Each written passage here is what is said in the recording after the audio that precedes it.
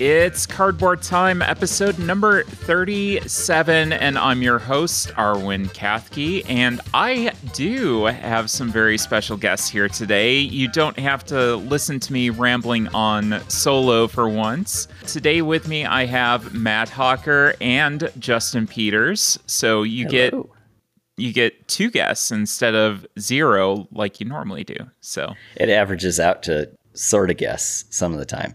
Episode 37, I have been gone a long time. Both of you have. Well, it's good to be back. I was in the podcast abyss for a while, and now I've returned in audio form. It's exciting. Like it's like a Gandalf transformation, I guess. So like I was Matthew the Gray, and now I guess I'm Matthew the Beard. I don't know. So that's somehow fine. your beard's shorter now, though. That doesn't add up. Yeah.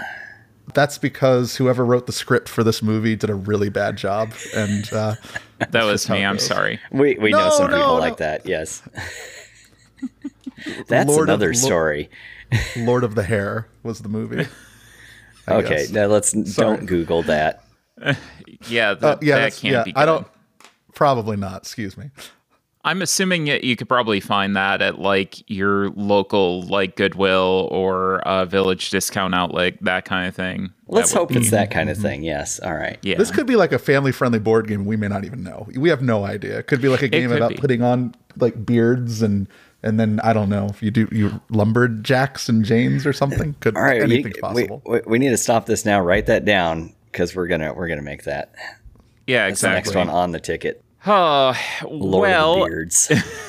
Along with Lord of the Beards, we have a lot to talk about today. A lot of things outside of the normal podcast content that I do want to talk about up front. You can check out my appearance on Eat Lunch and Board Game. It was a great episode. I had so much fun talking with Adam. Definitely one that you're going to want to check out.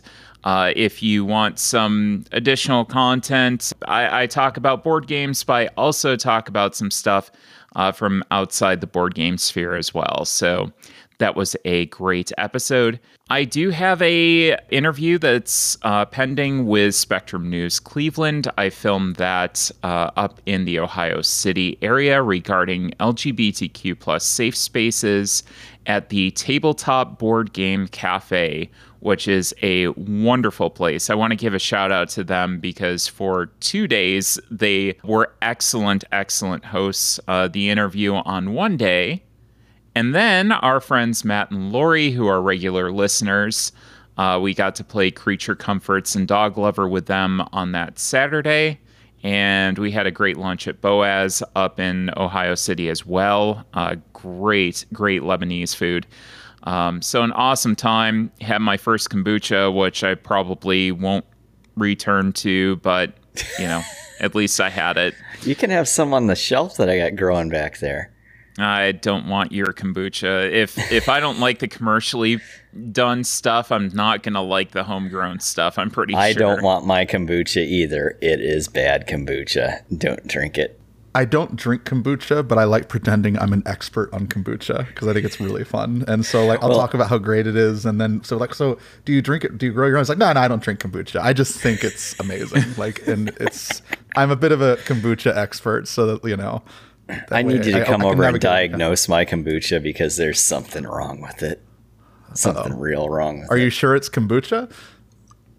It was when my brother gave me the baggie full of, Scooby whatever. Scooby snacks? Scooby snacks. Is it like Scooby-Doo branded water? That's like, what Scooby, what? What the Scooby, the Scoby. I think they call it a Scoby, but I'm like, just put an extra O in there. Make it a Scooby. Okay, I see now. They missed their chance.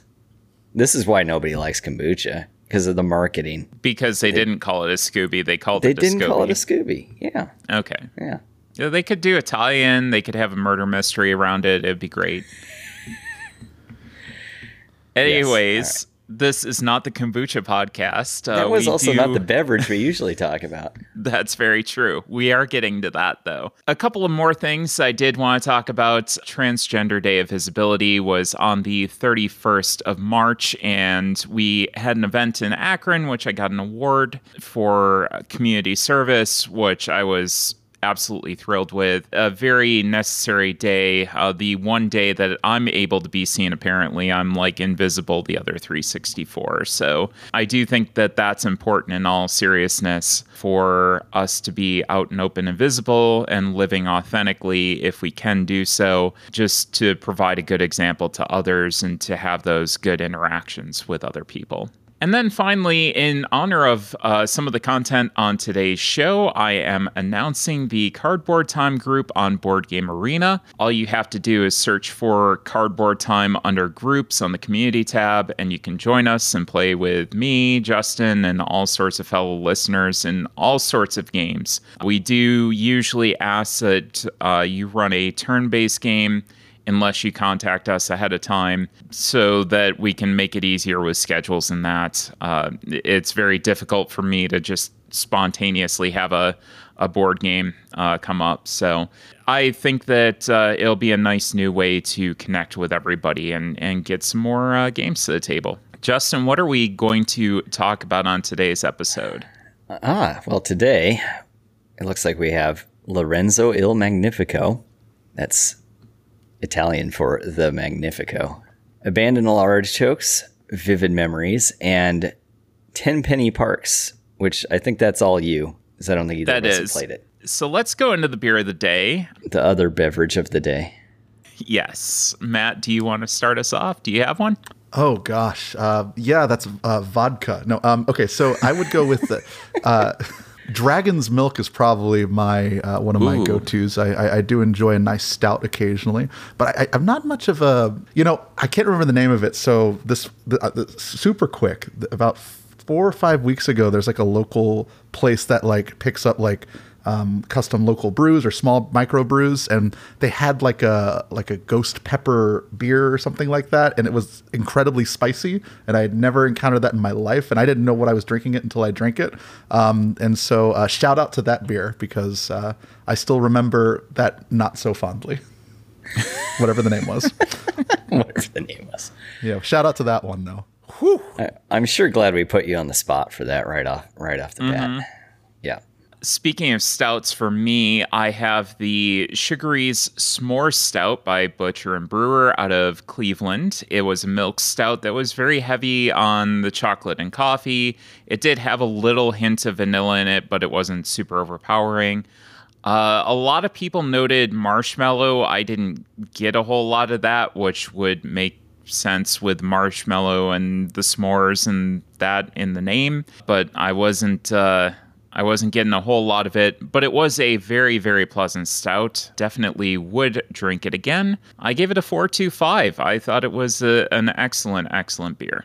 My beer of the day is the Millersburg Lot 21 Blonde Ale from Millersburg, Ohio. I had this quite a few years ago on vacation down that direction, on tap, of course, which probably adds at least a quarter point. I rate it a little lower now, but it's still a solid 4 out of my fridge. So, and I'll remind everyone that a 4 and a 4 1/4 is pretty high for us. Mm-hmm. We're stingy with those last few fractions of points. We're more down the 3.5 range is kind of the average. So 4 is a very good beer. It's time to check on the Shelf of Shame. It is at 153. That is down by 2. Not a huge amount of transactions going on in the past couple of weeks. I did get one new addition, and that was a review copy of Tenpenny Parks, which I will be talking about on this episode. My Kickstarter arrivals definitely subsided a bit. I did get 3 out to the table, though, and the first being Skulls of Sedlec. A lot of content for Skulls of Sedlec. It was like the game and about 7 expansions for it. I also got Creature Comforts to the table, and I will be talking about that in a upcoming episode, not this one. And finally, Tenpenny Parks, obviously I got it. I'm talking about it on this episode, so I would hope that I played it. I did get that to the table as well.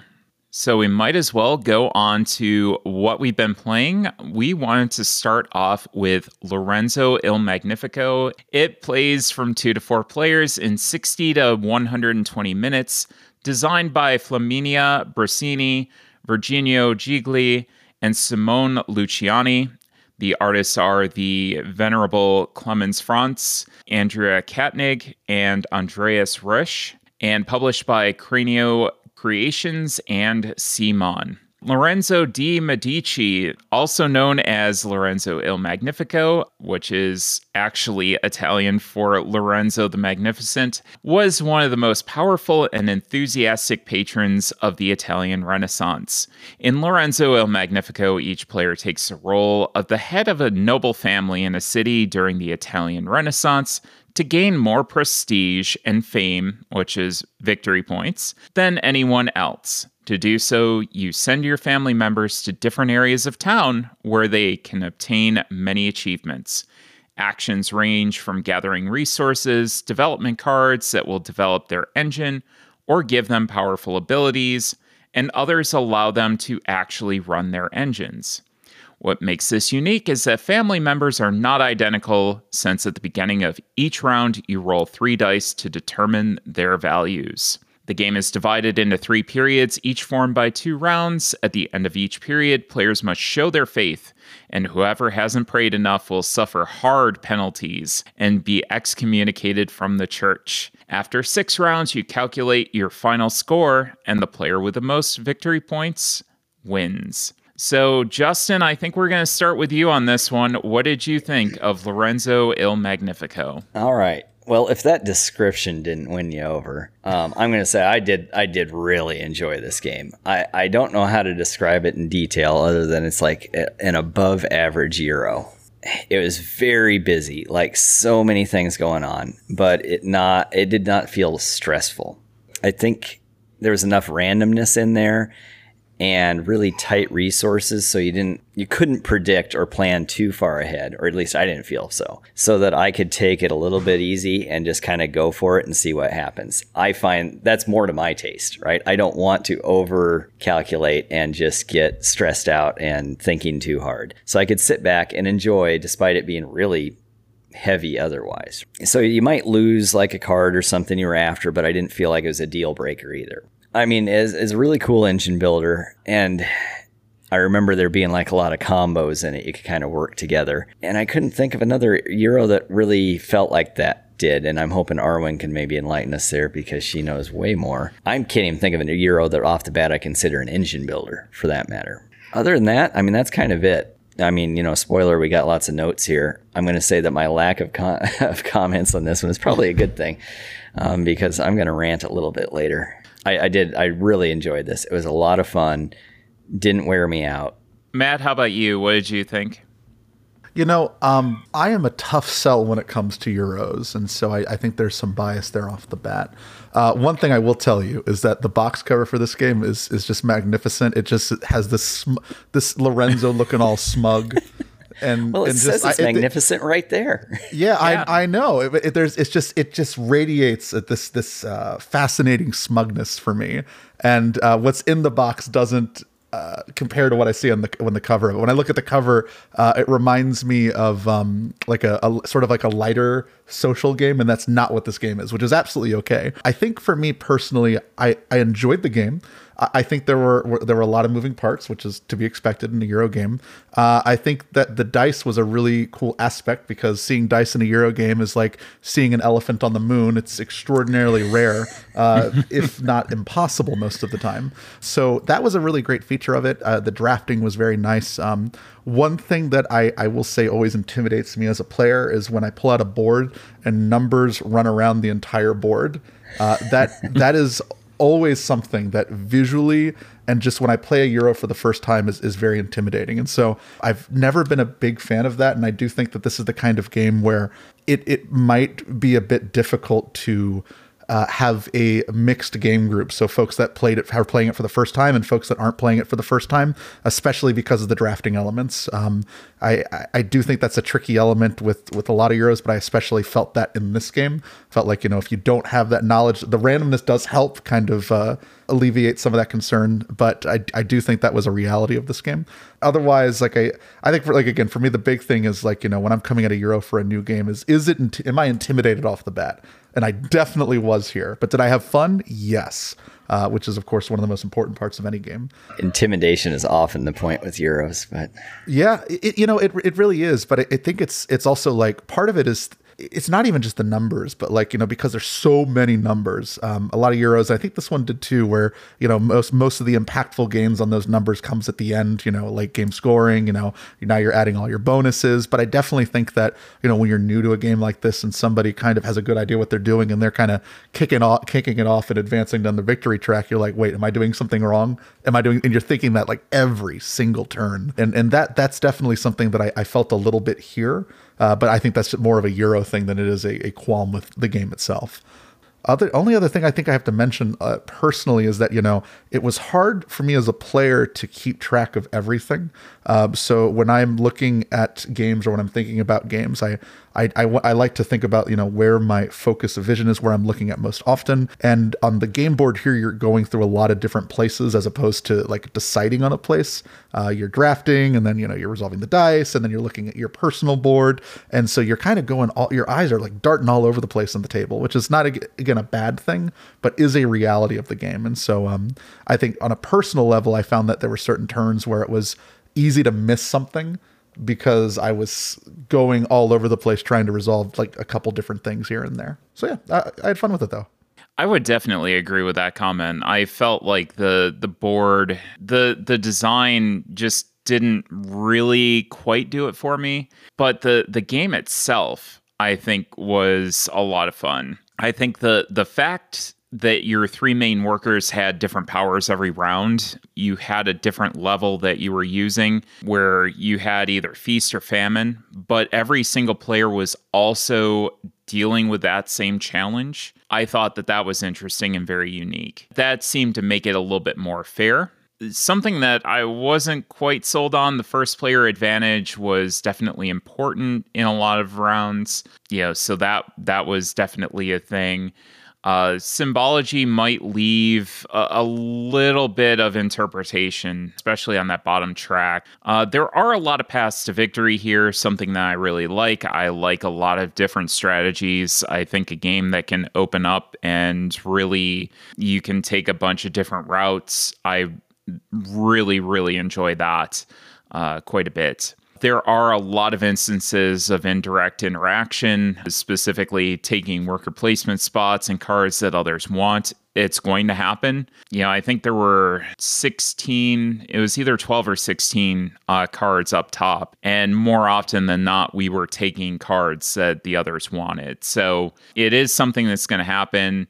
You are going to take worker placement spots that other people want. It's just inherent in the game nature itself. Unfortunately, the engine really started ramping up in the last round, which is really unfortunate because I wanted it to go another couple of rounds to really kind of flesh everything out, which is usually our complaint. And then the excommunication consequences sometimes could be brutal. I mean, they could be, you could lose the game off of those consequences, or you might not even care. It depends on what strategy you're going for. And I think one of the interesting things on that mechanism is the fact that because they are so strategy dependent, you kind of have to pick and choose your times of when you're going to suffer those consequences. So you're just going to say, okay, I'm not going to focus on this. I'm just going to roll in my own lane and I'm going to prepare to take this because everybody's eventually going to take that excommunication. It was tight. It would be almost unavoidable. Yeah, it was really brutal though in some cases. And then the artwork by Clemens Franz was definitely familiar. If you're familiar with Orléans, Caverna, Agricola, You add Andrea Katnig and Andreas Resch to the mix, and it really makes for a very interesting art style. Matt mentioned the art on the front of the box, and it was definitely one of those, European guys that's kind of looking at you funny on the front cover. It's definitely an interesting art style that I enjoyed. I will say, as far as color vision goes, we did have an issue with two of the colors in the box. I can't remember what it was, but the tokens for the players in that definitely did have, a little bit of an issue for me anyway. So as far as my final judgment goes, this checks a lot of boxes for me. It still seems unique. I, again, really like the fact that your workers all have different values in different rounds. This doesn't seem to do anything that interferes with another game that I've got, so it's going to be sticking around. So that was Lorenzo Il Magnifico. Next up, we've got Abandon All Artichokes, which I hadn't heard of until just very recently when you sent me a link to start playing it. And I was sold pretty quick. But that's getting ahead of things, huh? So this is a very new game, 2022, 2 to 4 players, 30 minutes, designed by Emma Larkins and art by Bonnie Pang, published by Gamewright. So the description is, Abandon All Artichokes isn't your garden variety card game. A bumper crop of prickly produce has overtaken your patch, and there's only one choice: abandon all artichokes. Prune your deck by harvesting fresh vegetables, each with a special power that lets you swap, discard, or compost cards. On a player's turn, they first take a card out of the garden row, then play special ability cards until they can't play anymore. Then discard the rest of the cards and draw back up to a hand limit of 5. The player who draws a hand devoid of artichokes first wins. So, Arwen, I'll let you start on that. Okay, so I absolutely adore deck building. I have a ton of deck building games, but I had absolutely no idea that I'd like deck destruction this much. And that's really how this game was described to me by Brian Chandler. He had that on his top 20 list. When I saw it, I'm like, okay, well, I should probably check this out. I've heard a lot about it. I think Board Game Geek actually had it featured as well. I think they featured Emma Larkins as part of Women's History Month. I decided I needed to check it out. It's on Board Game Arena. That's where the two of us had played it. And yeah, I mean, extremely simple mechanisms, really easy to teach in about 2 minutes. I mean, you can just get this out to the table. 2 minutes later, no matter what skill level you're at, you're up and running. The artwork is very cute. Lots of different strategies, lots of depth that gets uncovered as you play more. So as you're going through, as you're playing more and more games, you're discovering different things that you can do with these cards. Some cards don't seem like they do much to begin with, but when you figure out how to use them, they get to be very, very interesting. So really like that. And, something that can do a lot in a small package. I keep saying that, but it really is something that I look for in a lot of games I'm going to bring out to the table on a frequent basis. The abilities are printed simply right on the card, so there's no symbology, there's no color vision issues. It does increase language dependency, unfortunately. I really enjoyed it. Justin, I'm going to go to you next. So, I mean, obviously, I also love deck building, and not realizing that this is either a deck builder or a destructor or whatever it might be, I got excited just reading the instructions. Like, this sounds like a fun time. I'm going to reach for a gripe here. I kind of wondered about the power balance of all these different cards, but I think, as you mentioned, one, it's totally random anyway, and there are different strategies for the different cards. They probably all have their time to shine. If you end up getting like a bad break on a deal, well, it's really quick, so you can just play it again. It was a really quick playthrough. Like again, we played online and turn-based, so I didn't get the feel for live action and how fast this could go, but I bet you could get a round out in 5 minutes on this game, if you know what you're doing. So I really can't wait to try this in person and get a few more folks on the table and really see what it can do. But it's just a fun time. Just A lot of action, a little bit of thinking, maybe a little bit of reading to remember what each of the cards does, and that's it. So that's my take. Matt, you've also played this. What did you think about Abandon All Artichokes? Yeah, I've played this quite a few times now. So first off, I really, really love a game that I can throw in front of almost anyone. And we can teach it, and we can run through it, and we can play it, and we can get better at it, and we can, develop strategies, and, have these like high stakes moments in a small package. And I think it kind of accomplishes those goals. And one thing that I really was pleased about is when any type of deck building game, I love deck thinning mechanics where, you're trying to thin out all the useless stuff quickly. And so this is a game that's all about that. And so it was right up my alley when I saw it as well. So Justin had brought up some strategies may working better than others, and whether or not that's like an issue.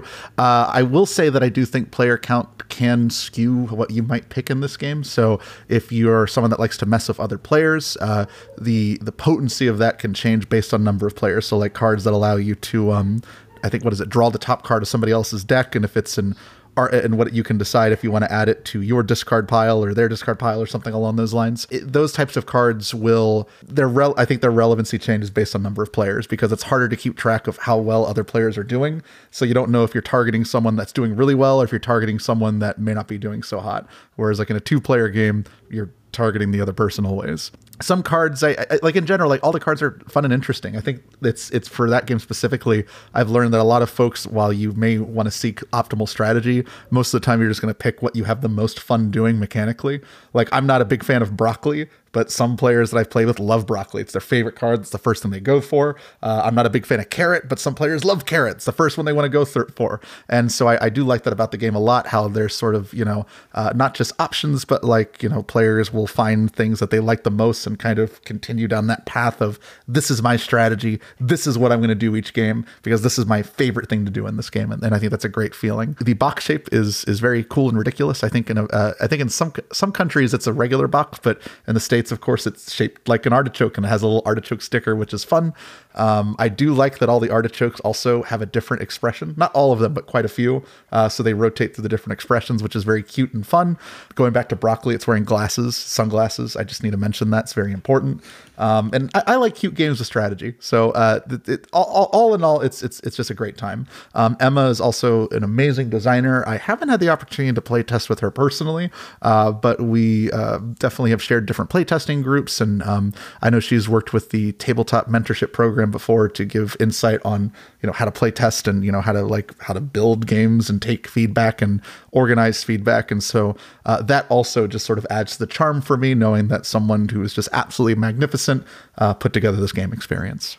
Yeah, and I think for my final judgment, my final thoughts, I put in an order for this after our first play. I mean, I had to. Like, the delivery truck is on its way today to drop a copy off because it's such a simple go-to light game. And like Matt said, I think you can put it in front of just about anybody and they're going to have a good time. They're going to pick it up. They're going to understand.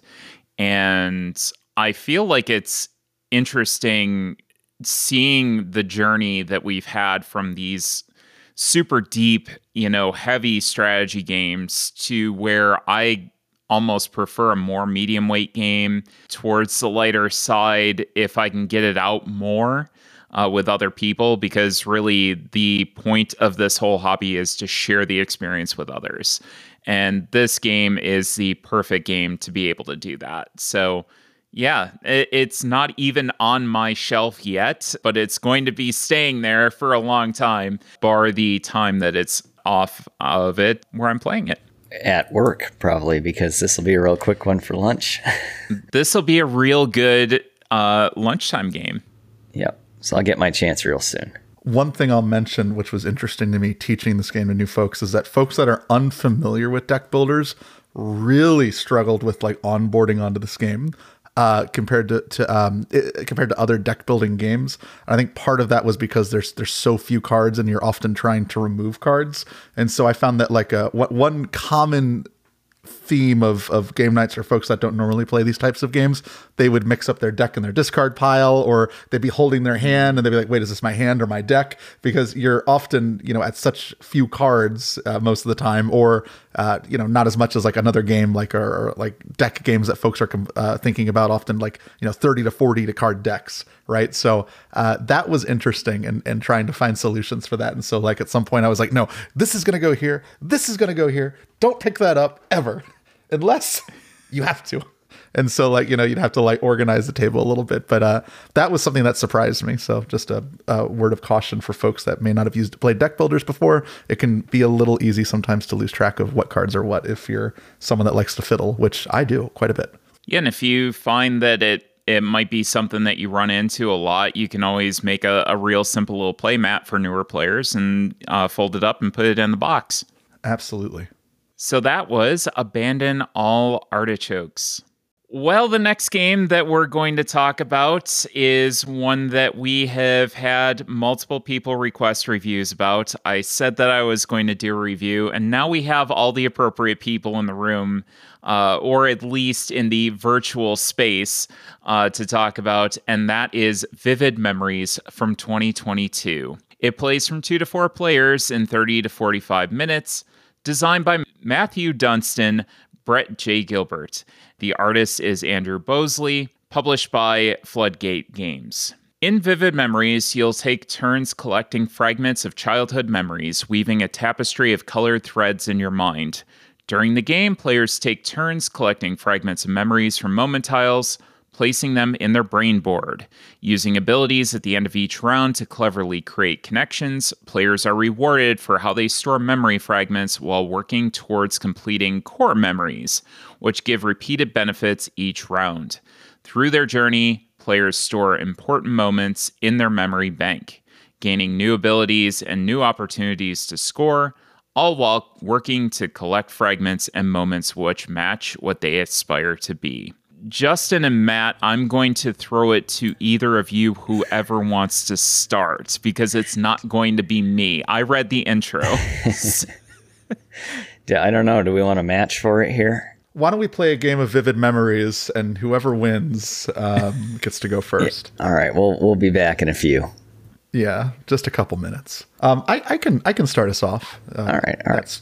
So let me start by saying that I think that the game, there's a lot of things in there that really felt like it had potential, and it felt like there was a possibility for interesting decisions and like in the space for that. And I just personally could not find any of it. At a player feel level, it was like, it was like, I know there's a light switch somewhere, but I can't find it, and the room's really dark. So I'm just fumbling around trying to figure out where it was, even though I should know where it is. That's how I felt like playing this game most of the time personally. There was a disconnect for me also just going into it. So I think and talk a lot about expectations, and I've learned a lot about expectations in games, and playing games for my own game design journey, and just also playtesting a lot of stuff constantly. When someone explains something to you, even if it's just a sentence, that sets your expectation. And so with Vivid Memories, my expectation was set very early on by the box cover, by the sort of general theme of the game, by the story it told right off the bat in the rules. And I didn't feel that any of that was captured in the mechanics for me personally. It often felt like I didn't understand who I was as a player, and I couldn't recognize my goals, even though I kind of had a vague idea. There was just strong disconnects for me all over, which is kind of interesting because the game is about connection. I didn't feel that, though. I often felt that the pieces were very fiddly, that the round sequence felt strange to me, and how like the phases of a round worked. I don't know if any point of this really worked for me. And it's possible I need to play it way more than I have been, and maybe to find what I'm looking for from this game, but nothing quite hit the mark for me. I didn't understand the giant brain. This is such a silly complaint, but the brain board really bothered me. And part of that is because when I look at the box and I looked at the Kickstarter art for this game even, right? Because that's part of setting the expectations for the game.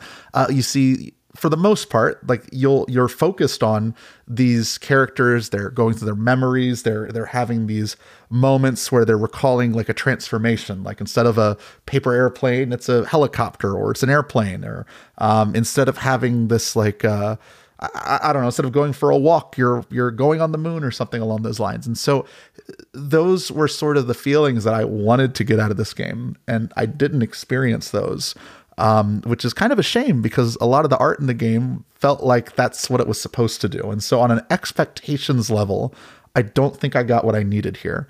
And I think it kind of just speaks to there is a difficulty in making a game that has a lightweight theme that also has heavy mechanics. Because to me, thematically, the game felt lightweight, right?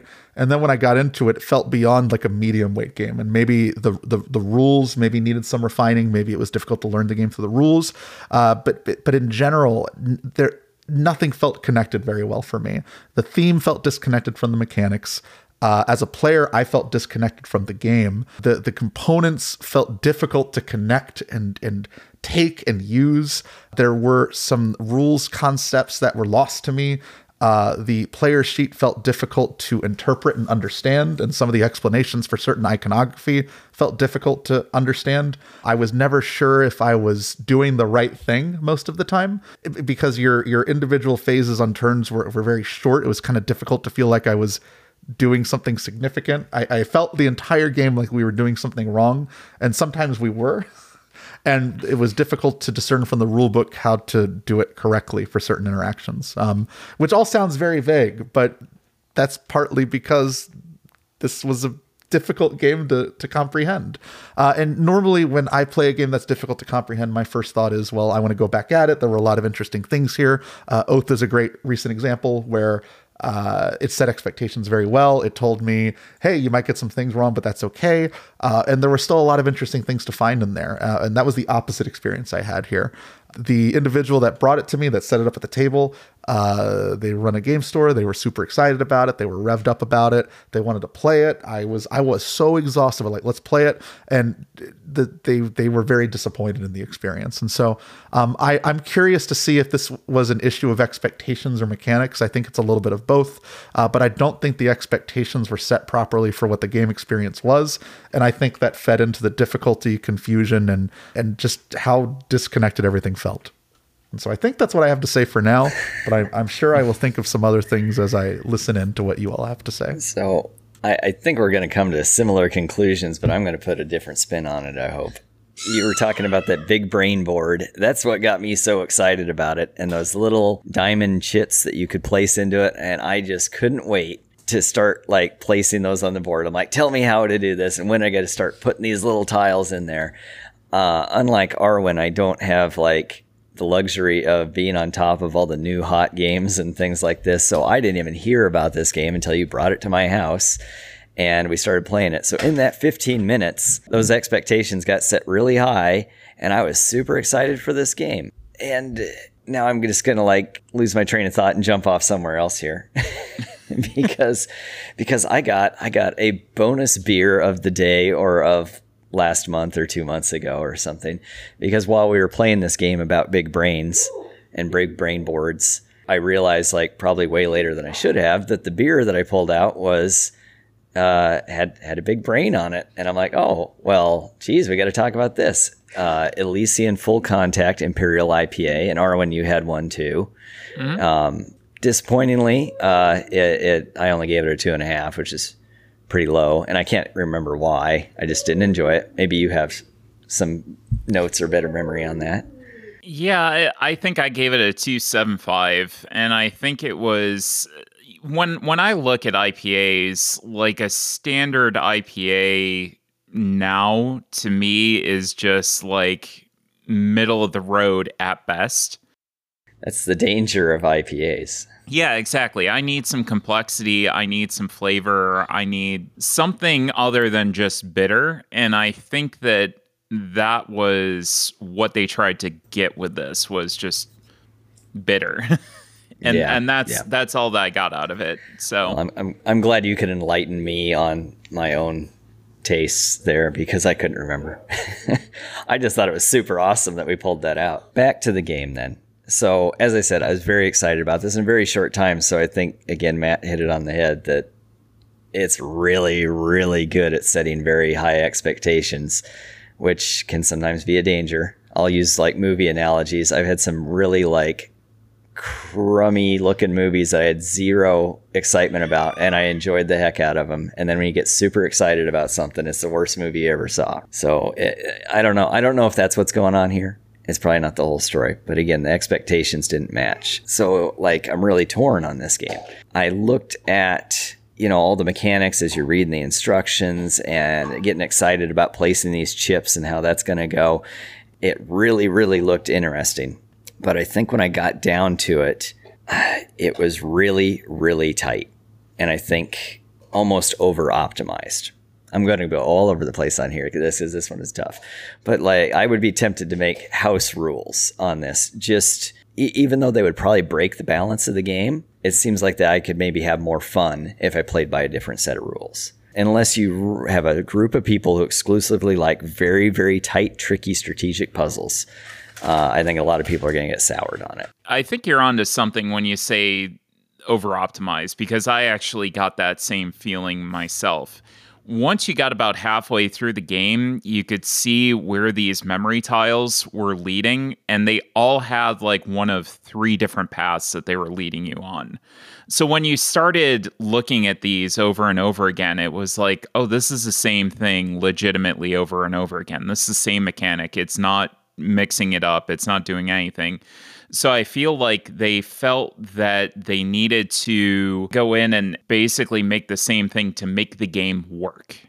That's what it felt like to me anyways. I could be wrong, but it's like you're building this engine, and at first you see all these different paths to go, but in the end they all kind of come down to about the same thing.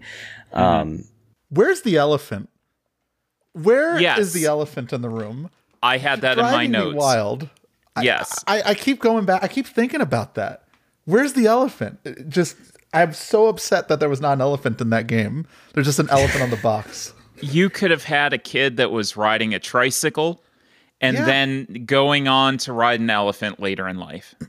Yeah, Done. absolutely. I thought we were talking about the elephant in the room with like, what is it about this game? No, just want actually an elephant in the room. an elephant on the cards. Where is the card with the we elephant? need an elephant in the room. Big yes, we do. expectation was missed. There. Oh, sorry. Go ahead. I'm sorry. I'm just thinking about elephants now, making me No, sad. so I'm gonna go back to I like that the big board, the brain with all these little connections you're trying to wire through it, and all these little fun little chips that you're trying of different colors you're putting together. I think it's again due to this optimization, you couldn't explore the whole game at once. Like I see all of this opportunity in front of me, and in a single playthrough, I'm doing maybe I don't know, a third of it by the end of the game. And this isn't my usual gripe of, oh, it was over too quickly. It was like, I have this whole board to fill out and you're telling me I can only do this much. Like, no matter how good I am at this, I can only do this much. And it's not like a game where, oh, another playthrough, I'll get a different experience and I'll get to experience it that way. No, I wanted, there's all this headroom there. All this headroom to experience this game and just get all those, I don't know, feelings of math and calculations and making connections, right? You know, whatever it is that drives us to enjoy these, you know, weighty puzzles, right? And you could see it all out there and you couldn't touch it, you know? And I think that's what kind of drove me nuts. Like I said, I'd make some house rules, or maybe it should go longer.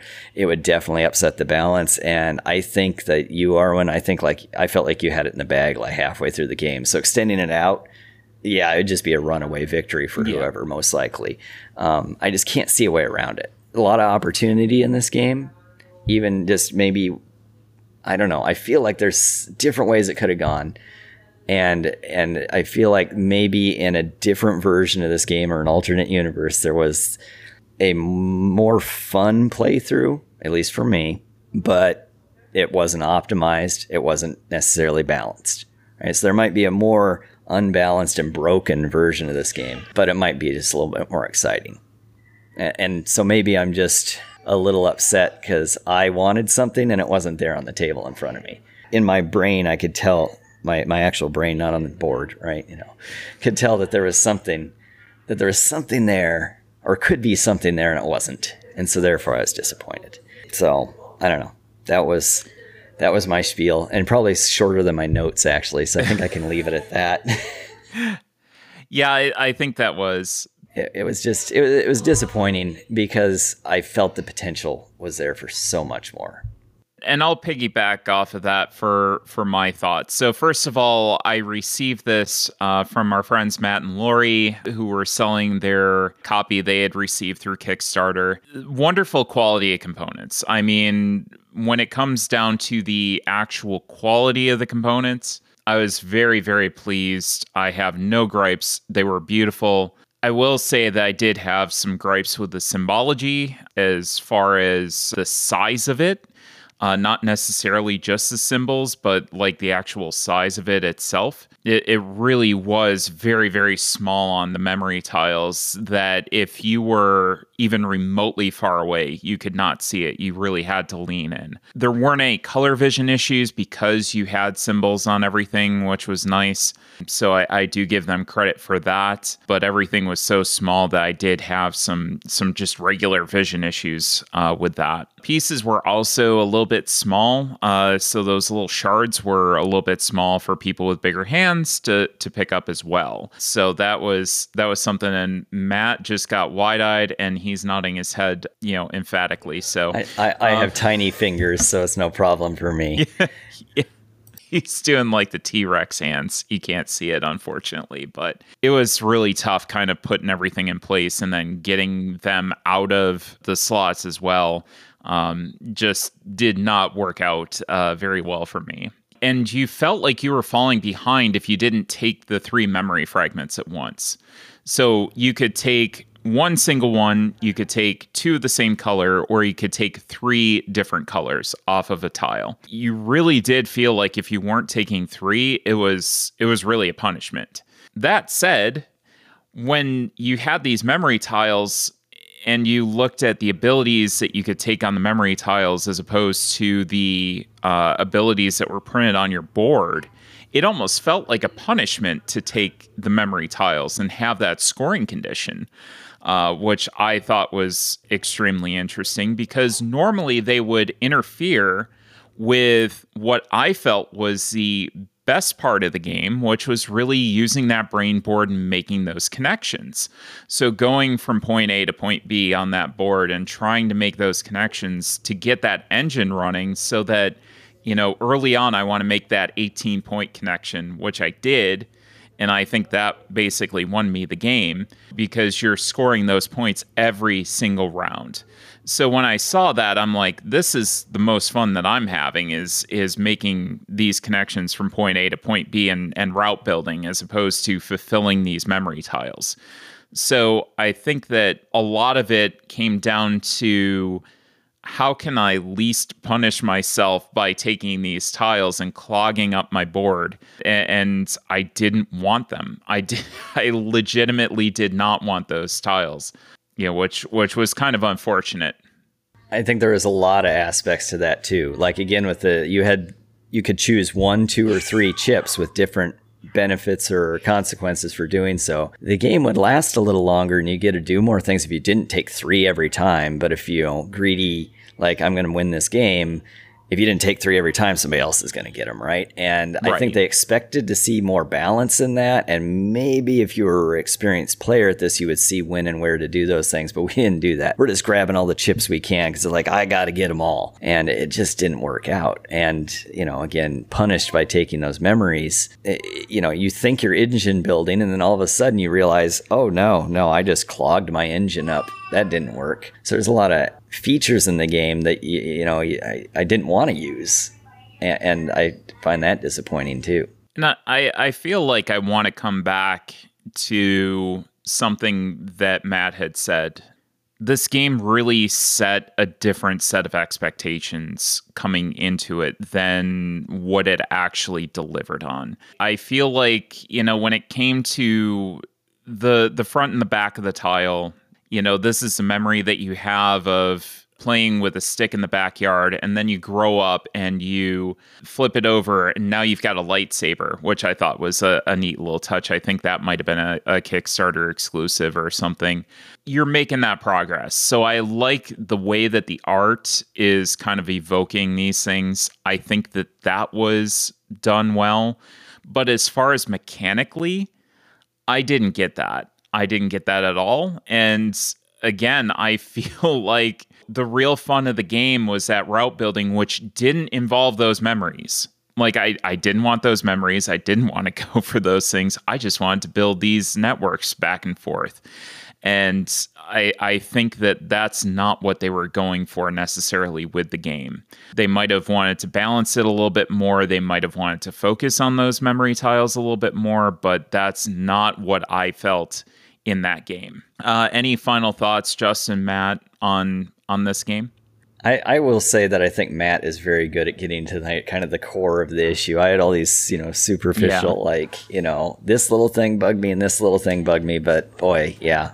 I love that you brought it up first. It's the expectation. It was set really high, even in the 15 minutes before I started playing it, that I had even heard about it. Yeah, I want to echo something real quick because I didn't even bring this up. I think a little bit the memory cards aspect. So like one of the things that I was very cumbersome for me. I touched on it a little bit actually. Were the phases of the round, right? And so the drafting in this game felt so punishing that I almost dreaded the drafting. And it was really weird too because like each phase, like that phase felt super quick, right? It felt like it was like done, but it was so relevant. Like it was so every decision there felt so punishing or important, or if someone did something like or hate drafted, even they may not even realize they were hate drafting. They just had to draft this thing because otherwise they were going to get punished. That was such that bubble in that game in each round was so significant.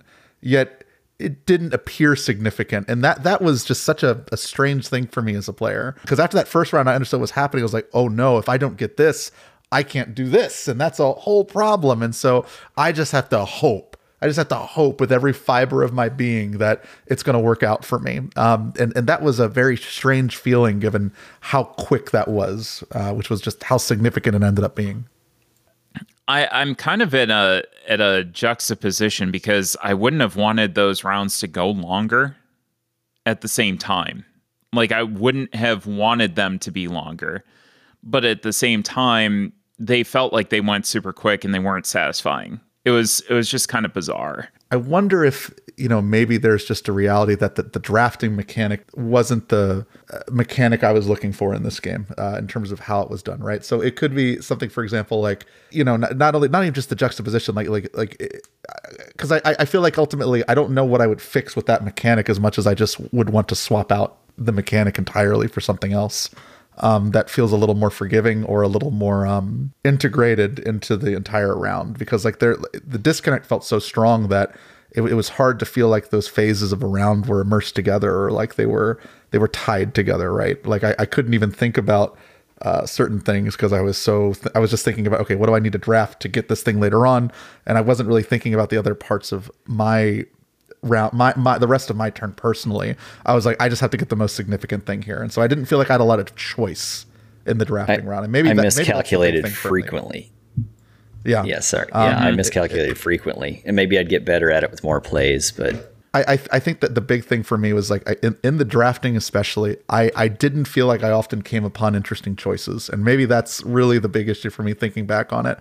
I felt like I had a right decision to make, and then a decision that probably was not right. And then most of the time, and even then half the time, I wasn't sure if any decision was right because there were certain things that were sort of confounding. But, just in terms of like you said, get the most thing because otherwise someone else will get thing, right? Yeah. And that's like a very straightforward feeling. I need to get thing or else you get thing, and then I don't get thing, which is bad. Therefore, I must get all things. And so that's what the drafting consisted of most of the time. It's hard not to like I had very passionate feelings during that phase of the game, especially. And so like, I feel like I'm kind of being a little bit redundant here, but I think it just speaks to, like how that made me feel as a player. Right. And so like, I was very disappointed in how that mechanic came to be. So I don't know. That's a tricky one though. And I don't envy any designer ever because it's tough to make a game that satisfies everyone. And sometimes also, at the end of the day, your games are guided by playtesting, right? So it's possible that I have I wish I could be a fly on the wall to see how development went for the game and, what type of feedback they got from players. Because it might be the case that, as they play tested, this was the route that ended up feeling the best for players. I had that sneaking feeling too. Like somehow they had tried to please everyone and ended pleasing, well, I won't say no one, but very that's the few way people. I felt. Yeah. Yeah. Right. Actually, I will say one thing that has been interesting, and all these games have, make me think about this a lot too. There is such an interesting world to explore with theme and mechanics, right? It's like an age-old thing, what's more important, theme or mechanics? And the reality, they're both relevant. They both set expectations in different ways. And just thinking about, making lightweight themes with heavy mechanics is tricky.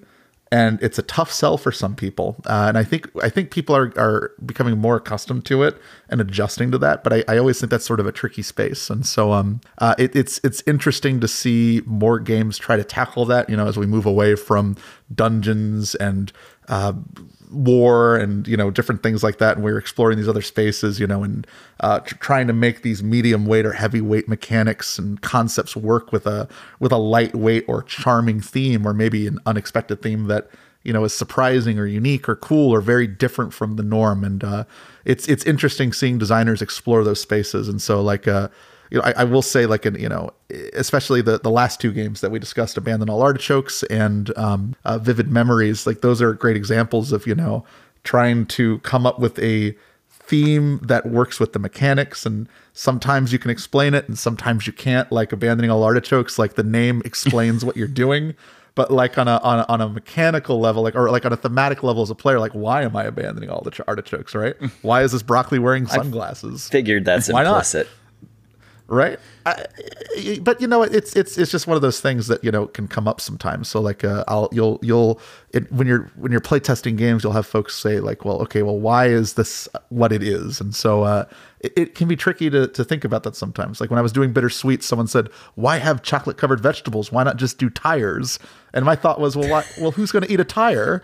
But then I also thought, who's going to eat a chocolate covered vegetable? But I had to draw a line in the sand somewhere.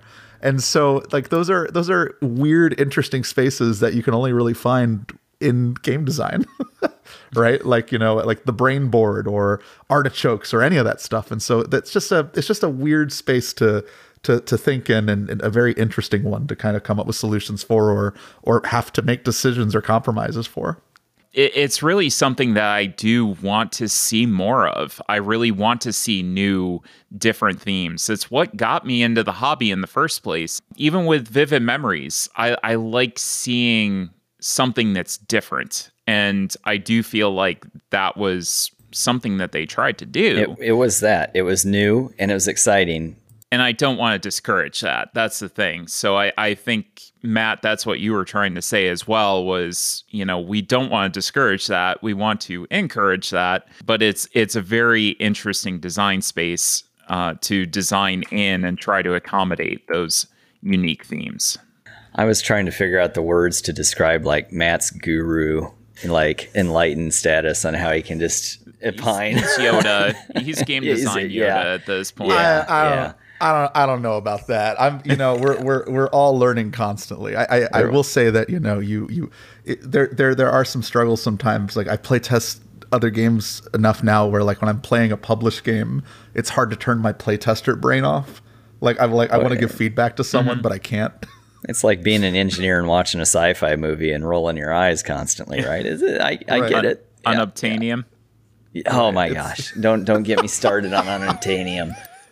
It's tricky, and so someone will introduce me to a game that they're really passionate about, and this happened recently at an event I was in, and they were obsessed with it, and they were teaching me it, and I could just tell they were keeping an eye on me because they know I design games, so they want to make sure that I approve of the game, or they're asking questions about well, what do you think of this or what do you think of that, and I was kind of oh, it's interesting, and then I would feel bad. I feel like I'm on watch because everything I could say about the game could flavor what they see in or what they feel about it, and I didn't want to take that away from them or any experience, and so it's tricky sometimes. And then when I think about games or when I talk about games, like I'll be pretty straightforward about something I like or didn't like, and then we're all passionate about games, and I try to be careful about that too, because like I worry someone will take me not liking something very, very seriously, even when it's okay if I don't like something. Like it's okay that I do like something. It's games are for many different types of people, and not every game is for everyone.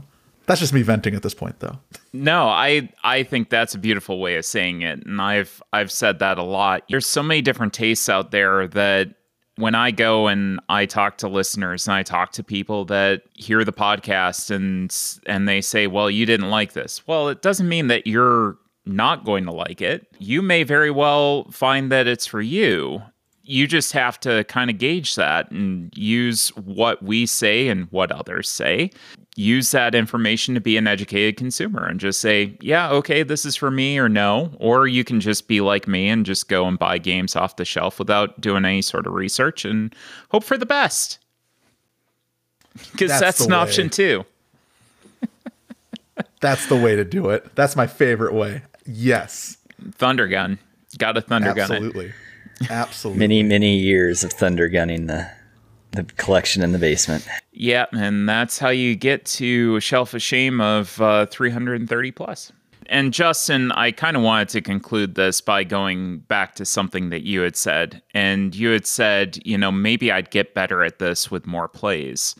And I think the problem with that is I would need to want to go back and give it more plays. And I think that that's ultimately where I stand on this, is that I don't feel like I have the time to invest in it to give more plays to it. And I'm not going to get the satisfaction out of putting those plays in and trying to get the enjoyment out of this game. So I think from my standpoint, my final judgment is I'm actually going to be passing this one off to somebody who might enjoy it a little bit more.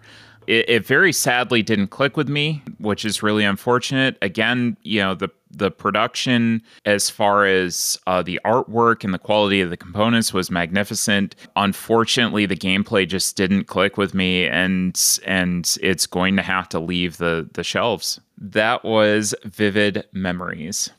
And the last game that I wanted to talk about on today's podcast is Tenpenny Parks from 2022. Tenpenny Parks plays from 1 to 4 players in 45 to 75 minutes. Designed by Nate Linhart, the artist is Vincent Dutrates, and published by Thunderworks Games. A game of Tenpenny Parks is played over 5 rounds, called months. Each month, players take turns placing workers on the game board to take actions like removing trees, building concessions and attractions, and buying more property in order to make their growing theme parks as attractive to visiting people, or VP tokens, as possible. At the end of each month, rewards are given to the player with the fairground that best exemplifies certain raw emotions, and after 5 months, the player with the most VP tokens wins.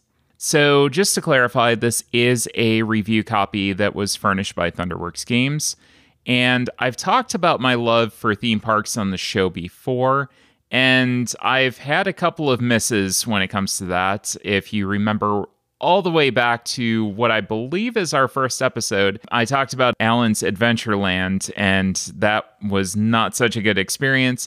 And I believe I touched on Danger Park as well.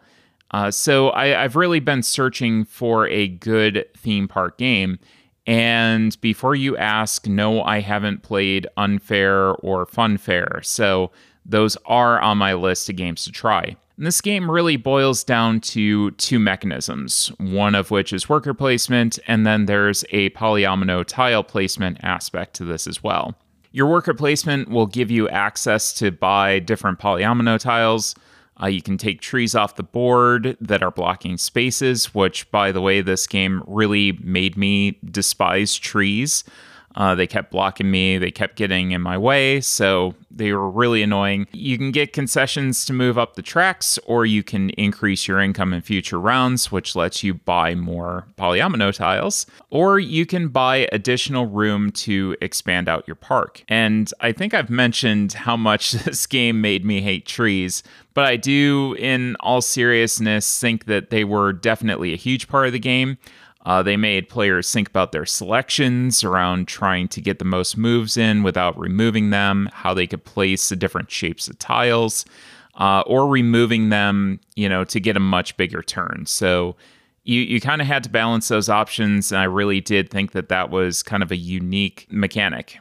I didn't have any color vision issues with the game. The meeples and discs were very easy to distinguish from me. All the tracks were symbol coded, so I was able to go in, look at the symbols, and see, okay, this is where I have to move up. No problems with that whatsoever. The polyomino placement was really interesting, and I think that it was the most interesting part of this game because you could not place those polyomino tiles orthogonally at all. And normally we're used to these polyomino tile placement games where you have to place orthogonally adjacent, or you at least have the option.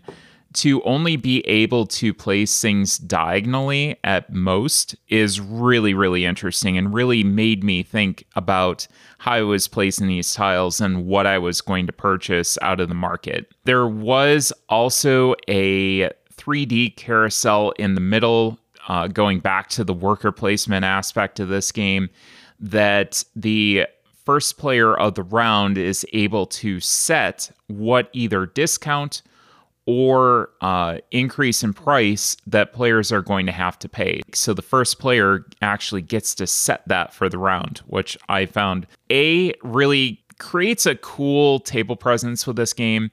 And not only that, but you lends a unique mechanic to it as well, in the fact that you have different discounts, or you're going to have to pay more based on the first player's choice. So that was also very unique. The tracks were essential in this game as well. They gave huge bonuses, such as an extra worker. So when you only have 3 workers in a round, having a 4th at your disposal is absolutely huge. The first place shovel, where you get to turn that carousel that I just talked about, or $3 extra, which, having more money is always good, gives you some more options. So balancing which attractions and concessions to buy became extremely important, which moved you up certain tracks, and trying to balance those tracks out, where you were going to go, what you were going to focus on, and then what you were going to try to at least get to the scoring zone on the end of each of those tracks. The solo mode was very easy to manage, but overall very challenging. I still haven't beaten it yet myself, so still trying, but having a lot of fun doing so. And I would say that the only mild issue that I had was a mismatch between the feel of the art being more of a 1910s, 1920s feel, and then the modern design of the roller coasters. So you had roller coasters with inversions and top hats and that, which weren't around in the era that I kind of got the feeling that this was taking place in, from the box art and from the manual. So I think if that's the only issue that I have with the game, I'm really happy with it. And again, a very minor issue. So overall, really like the interplay of the mechanisms. I think, again, that diagonal adjacency only of the polyomino tiles makes for a very interesting decision set. And then on top of that, the mechanic with the carousel giving you some discounts or additional money that maybe you want to have your opponents pay for some tiles that they're looking for really made a nice interplay.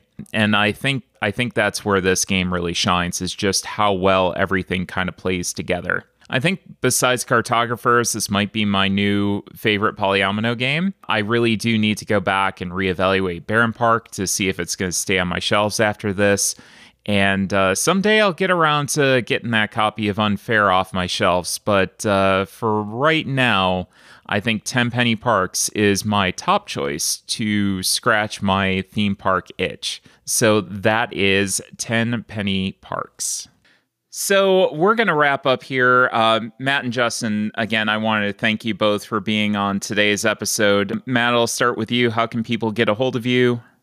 Yeah, you can find me on social media at Play Coo Games. That's Coo without the L. I like pigeons a lot, so that's that. And then you can find my games on Coo, COO.games, if you're interested in checking out my stuff. Very good. Justin? Well, they probably can't get a hold of me, but if somebody wants to babysit, I do post things occasionally on JP Homer 98 on Instagram. But that's about all I'm able to keep up with lately. Well, as far as we go, we have our website at cardboardtime.com. Take a look at our Instagram and Twitter at cardboard_time, our Board Game Geek podcast page. And as always, any questions, suggestions, or ideas for discussion topics, you can email those right over to cardboardtime@gmail.com, and we will get those answered for you.